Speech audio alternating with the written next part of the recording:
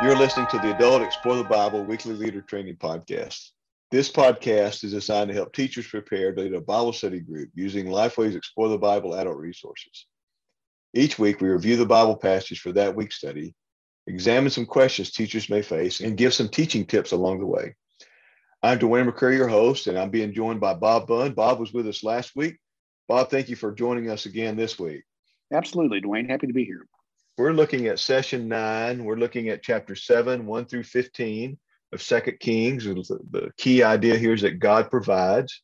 Just a little bit of background. Ben-Hadad, who's the king of the Arameans, has seized Samaria. The king of Israel, we're not told who that is, but most likely it's Jehoram. He blames Elisha.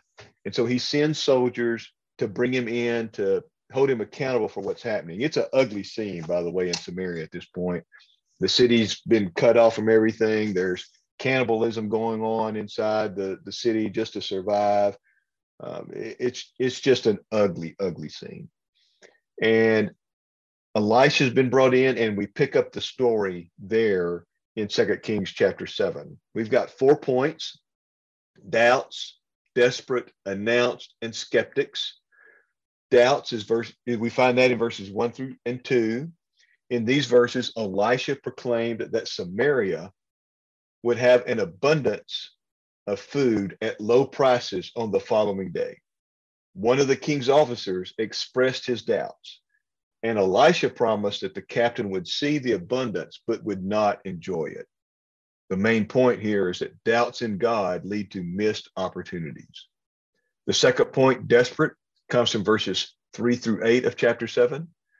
In these verses, we find 4 men with a skin disease, reasoning that they had nothing to lose by surrendering to the Arameans. At twilight, they make their way to the camp, only to discover that no one was in the camp. God had caused the army to believe that a larger army was on them, so they fled for their lives.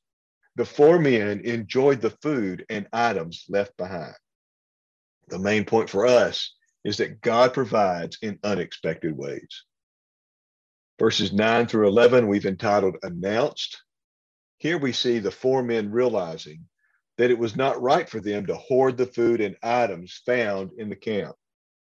They returned to Samaria and reported their findings to the gatekeeper, who in turn reported the news to the king's household. For us, we can understand that believers have a responsibility to share with others about God's grace. The last section, verses 12 through 15, we've entitled Skeptics. The king suspected the news to be a trick, but a servant encouraged the king to send messengers to investigate. The messengers discovered that the Aramean army had fled, leaving a trail of clothes and equipment. Their findings were reported to the king. The point for us is that people must be given an opportunity to investigate God's grace. Well, let's start with looking at Elisha's prophecy. It's pretty specific about the timing and about what's going to happen. How do those specifics validate God's work in this situation? Yeah, I have a journalism background, and so one of the first things that they teach you when you go into journalism school is something called the 5 W's. And it's 5 questions that you need to answer as a reporter: the who, what, where, when, and why. And a lot of times they'll add the word how, the question how, even though it doesn't start with a W. But the idea is that, as a reporter, either in print or on TV or whatever, you need to get those five or six questions answered quickly, early on. First paragraph, first couple of minutes, first couple of sentences of the interview. Because if you don't, you can't really validate why you're even covering this. You don't have any substance. You're not explaining what makes it so important.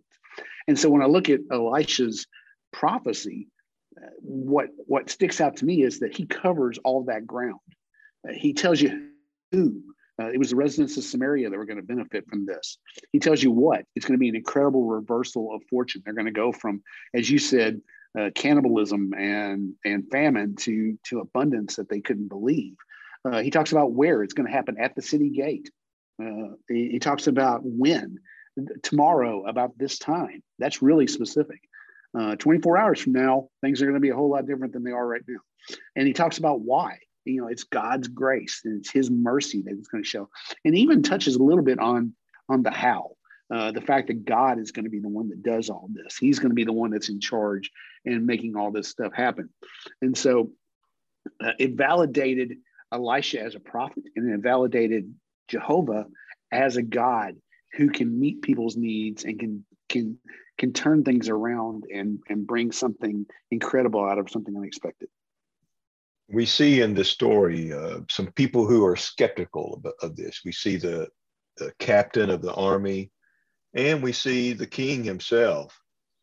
They don't really want to believe what's going to happen here, or they raise all kinds of questions for different motives, different reasons.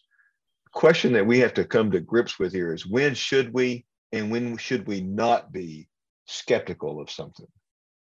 Yeah, the word skeptic comes from a Greek word, skepsis, and it was applied pretty broadly to a group of philosophers whose basic methodology was to ask questions about things. And they never took anything at face value. Even some things that would apparently be obvious to us, they refused just to believe them out of hand. And so they constantly asked these questions. And so when you look at it from that perspective, that's not a bad way to approach things sometimes. We live in a culture where all kinds of things are thrown up at us. All kinds of ideas are given to us, all kinds of options for how we ought to live our lives and who we ought to believe and what we ought to do. We have this menu, this smorgasbord of possibilities. And so it makes sense for us to ask questions and to think through that. And it's biblical as well, because I think about the prophet Isaiah, who, God spoke through him and said, hey, come, let's reason together. The CSB says, hey, let's come settle this matter in our minds and our hearts. The Bible talks about tasting and seeing that the Lord is good, experiencing. There are times when God says, hey, put me to the test in a good kind of way, not a negative way, but just see if I'm, trust me and see if I don't come through the way I promised to come through. And so when you look at all these kind of passages, you realize that God's sort of giving you permission to be a skeptic, to ask questions. And in spite of what a lot of people think, the Christianity is not some faith system where you just come and check your brain at the door and you just take in whatever you're told and believe it with whatever. God says, no, think through this and see if it doesn't make sense to you. See if my promises aren't real. And so we're allowed to be a skeptic. Now the problem becomes when we move from being a skeptic to being a cynic, and that was where the right-hand man, the captain of the guard, that was his problem. When he said, is this possible? If God would open up the windows of heaven, could he actually do this? He wasn't asking a question that in a healthy kind of way. He was basically doubting God.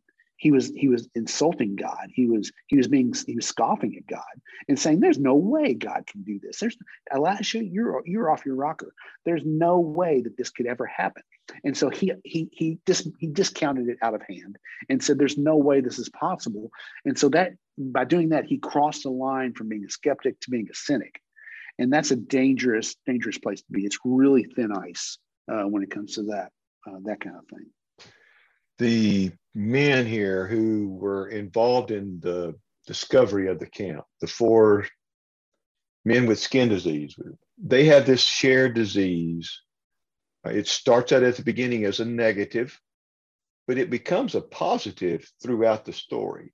How does that impact the flow of the story? And are there other places in Scripture where something that's a negative becomes a positive once God gets involved in it? Absolutely. And you're right when you say that this was a negative, because we talked about this last week with Naaman, that leprosy was not something you wanted to mess with. Leprosy was a dreaded disease. It was not something you ever wanted to deal with. And so, the fact that these guys were the sort of the heroes of the story is another aspect of how God does the unexpected sometimes. But it really benefited everyone involved because of their disease, they were isolated. They were already outside the city walls. If they'd been in the city, they never would have gotten out. They never would have been able to turn themselves into the Syrians. They never would have been able to discover all the stuff that they found. And so, geographically, it put them in the right place. Physically, they were exactly where they needed to be. If they weren't there, this miracle would have gone in a different direction. It also put them in the right space as far as emotions and even spiritually to an extent, because, as you said, they didn't feel like they had a lot to lose. They figured if they were going to stay outside the walls, they were going to starve to death. If they went in the city somehow and got in there, they'd starve to death. If they went to the Aramean camp, they might get killed, but it'll be a quicker death than starving to death. So even that is a weird kind of perverse plus for them. But it was really their only hope for survival was to go and do that. So because of who they were and because of what they were dealing with, they were in a position that they would take a chance. They felt more comfortable taking a risk. And the other thing that their disease actually did for them was it gave them a sense of community. These were guys who had basically been exiled. They've been isolated. They'd been separated from everything that was normal to them, everything that they felt familiar with, their families and their routines and their jobs and all that stuff. They couldn't partake in any of that stuff anymore. And so they basically had each other. They had each other's backs. They were a community. And so that gave them a sense of encouragement. That gave them a sense of accountability, that they weren't in it alone. But, it's just, I love the fact, and we see this time and time again in 1st and 2nd Kings, how God takes the least of these, when he takes these people that you really don't expect to amount to much, and he uses them to glorify himself in a special way. We kind of talked about the cynics a minute ago, or the skeptics a minute ago. In addition to the right-hand man, the king was sort of a skeptic. He was inching his way towards cynicism, and there was an unnamed servant who said, "Hey, no, let's stop and take a breath and move away from the ledge, and let's investigate this a little more closely." And just like the servant girl with Naaman's story, just like the unidentified servant in Naaman's army, it's these unknowns, these anonymous people who God time and time again uses to point people in the right direction, and he uses them to provide the things that he wants to provide. And it's encouraging. We don't know the names of these 4 men who basically saved the city.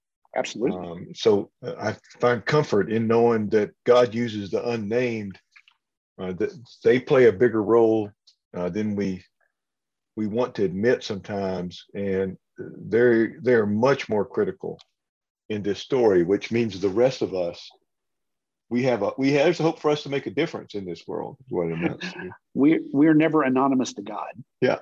And so he will use us if we are willing. He will use us no matter what. Well, one of the temptations with this story is for us to jump to application too quickly. We just skim over the story and jump right to how this applies, or we may even be tempted to treat this story as a parable or allegory for today's believers. What can we do to avoid treating this story as simply a parable and not a true event that took place in history? It's important to remember that this is a literal event. It's not, these were real people. This was a real situation that happened in the 8th century BC. And we don't want to say or do anything that suggests otherwise. If we do that, then we're taking a step in the wrong direction. We're diminishing the authority of Scripture in one hand, but also we're hindering getting an accurate understanding of what God is trying to share with us. It's and I think the best way. I think it's also worth mentioning that part of the reason we want to jump to the application is because the story itself is so weird to us. It's so not 21st century. We don't have lepers outside the walls. We don't have cannibalism. We don't have donkey's head and dove's dung and all the stuff that they were buying to eat at that time. We don't have any of that, and so we just naturally say, okay, well, let's get past all that weird stuff and let's just talk about how great God is. Yeah, and that's understandable, but you can't do that. You can't move that quickly. You have to understand what's going on in the text. You have to understand what's going on in the context of both the 8th century and the context of the original readers a few hundred years later. The thing about Scripture is that everything that happens in Scripture happened in a different time zone with a different people, a different era. And so you have to build a bridge from where they were to where we are now. And the way you do that is by going point by point through the text and seeing what these people saw and experiencing what these people experienced and understanding that. And then once you sort through that, you can say, okay, well, what was God trying to say to them? What was God trying to teach them? And then you use that to build the bridge and say, okay, well, this is what God says to us. You find this timeless truth, this universal principle. And in this case, it kind of boils down to the fact that God still provides and God still meets people's needs. That was true for them. It's true for us. But you don't get there unless you actually dig into the narrative itself and not skim over it. And one idea that's in the leader guide, it's in the options section, it's on the last page of the session, is entitled Creative Writing. And the idea is for us to take our groups and create teams of 2 or to 4, depending on the size of our group, and then provide each team with paper and markers. And then we encourage the teams to imagine they are reporters. There's your journalism idea, Bob, and that they're covering this passage for the local media. Then we are to direct the teams to write a headline that reflects all or some part of the events in the story. And then they share that headline and they write a 2 or 3 sentence description of what happened. Now, one approach would be to assign, if you've got 4 teams, assign each one of the 4 sections, have them read that Bible passage as a team, look at the comments in the Daily Discipleship Guide or the Personal Study Guide, and them write the headline just for that one section that they've been assigned, and then them report back to the class and you work through it that way. Another way would be to assign everybody this, and as you work through the study, each team creates their own headlines. They compare headlines, and you just work through with them doing that headline work, and that be a way to help us stay on track and not and avoid in some ways that jumping to application too quickly or treating it as allegory or parable and forgetting the historical event that took place here and the lesson from that event for the people who were present at that time. So that's one idea that I find very helpful that may be able to help us overcome that temptation. Bob, are there other key thoughts or ideas you would share from this particular passage? Now, I just take a lot of encouragement, and we mentioned this earlier about the fact that God uses some of the people that you don't necessarily expect to be used, but the fact that He's still in the provision business, He's still all about meeting our needs and being there for us and having our backs, and I think that was something that would encourage the folks in the 8th century. I think it was something that would encourage the original readers coming out of Babylon. And I think it's something that can still encourage us today. And I hope that's something that teachers and leaders and students can really latch on to, that God loves them and cares for them and is there for them. Bob, thank you for being with us today and for that reminder. From time to time in this podcast, we mention different resources in the Explore the Bible family. The Leader Pack, Adult Commentary, Quick Source. Today we mentioned the Leader Guide. There are other things that we haven't mentioned. You can find out more about all the Explore the Bible resources on our website at goexplorethebible.com. That's goexplorethebible.com. No spaces, just goexplorethebible.com. Thank you for listening to us this week. We'll hope you join us again next week. We'll be looking at session 10. Drew Dixon will be joining me, and we'll be looking at the idea that God honors people who demonstrate His priorities.